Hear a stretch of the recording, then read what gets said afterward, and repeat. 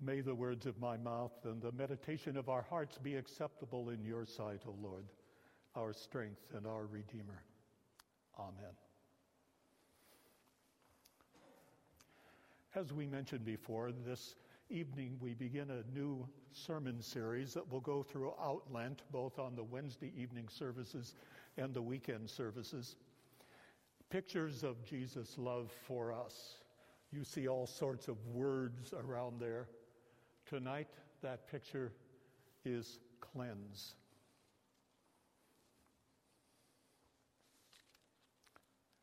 Create in me a clean heart, O God, and put a new and right spirit within me. Cast me not away from your presence. Take not your Holy Spirit from me. Create in me. Cleanse. As Pastor Sean said, this psalm was prayed by and composed by David after he had committed his sin with Bathsheba. It was perhaps the darkest deed that King David ever did. His lusting after Bathsheba becoming pregnant, his calling her husband Uriah home from the battlefield in an attempt to provide a cover reason for her pregnancy, and then when the ruse didn't work, sending Uriah back out to the battlefield with a command to his general, so to speak, retreat from him and let Uriah be killed. So the Lord sent the prophet Nathan to David. And he told David a tale. There was this poor man who had one little ewe lamb. It was a pet in his household. But there was a rich man next door who had all sorts of sheep and lambs. But when a traveler came by and he had to make dinner, he took the poor man's lamb and roasted it. King David's anger was kindled, and he said, As the Lord lives, the man who has done this deserves to die. Nathan responded, You are the man. You and I normally come this evening marked with the sign of the cross on our forehead, with ashes made from the palms of last year's Palm Sunday celebration.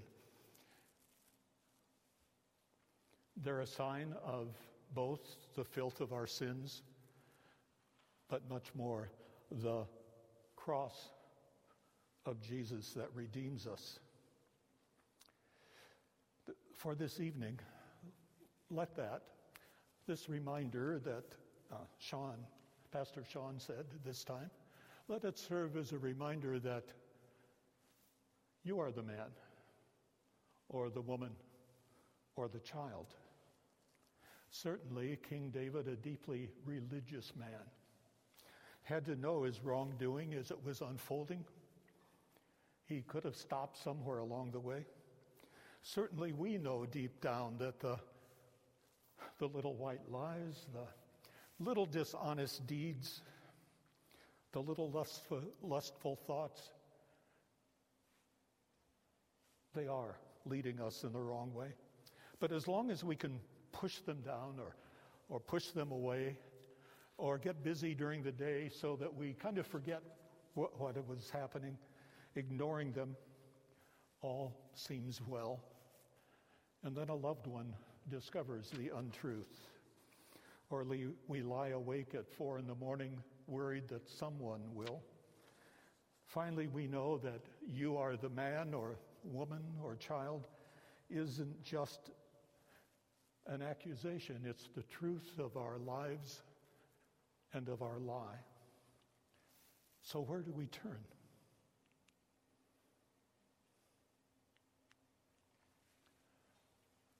Have mercy on me, O God, according to your unfailing love. Wash away all my iniquity and cleanse me from my sin. Cleanse me with hyssop, and I will be clean. The hyssop was a leafy branch that was used way back when.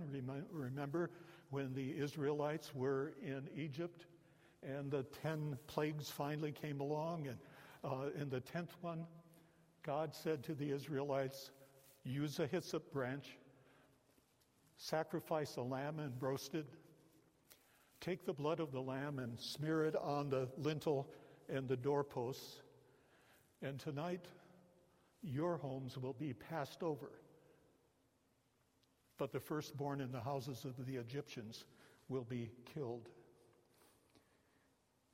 Throughout the centuries, the hyssop branch was used at the temple for sometimes sprinkling water on the crowd, sometimes a mix of water and blood, depending upon the ceremony and the reason for it.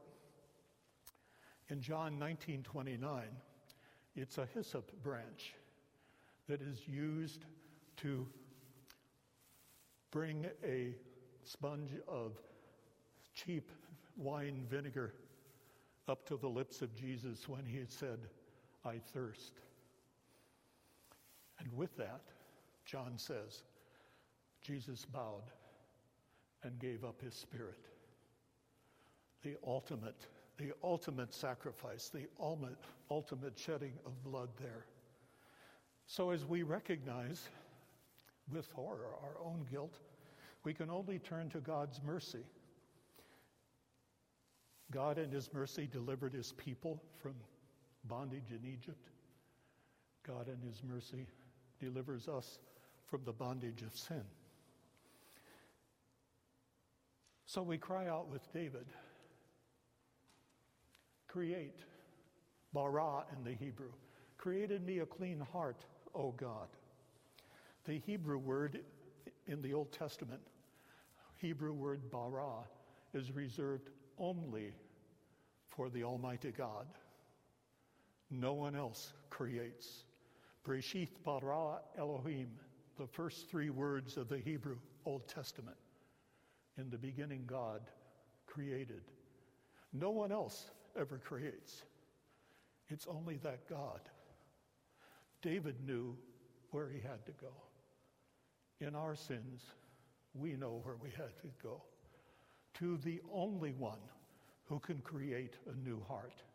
Not our own self-will, not a 10-point of some sort of improvement plan.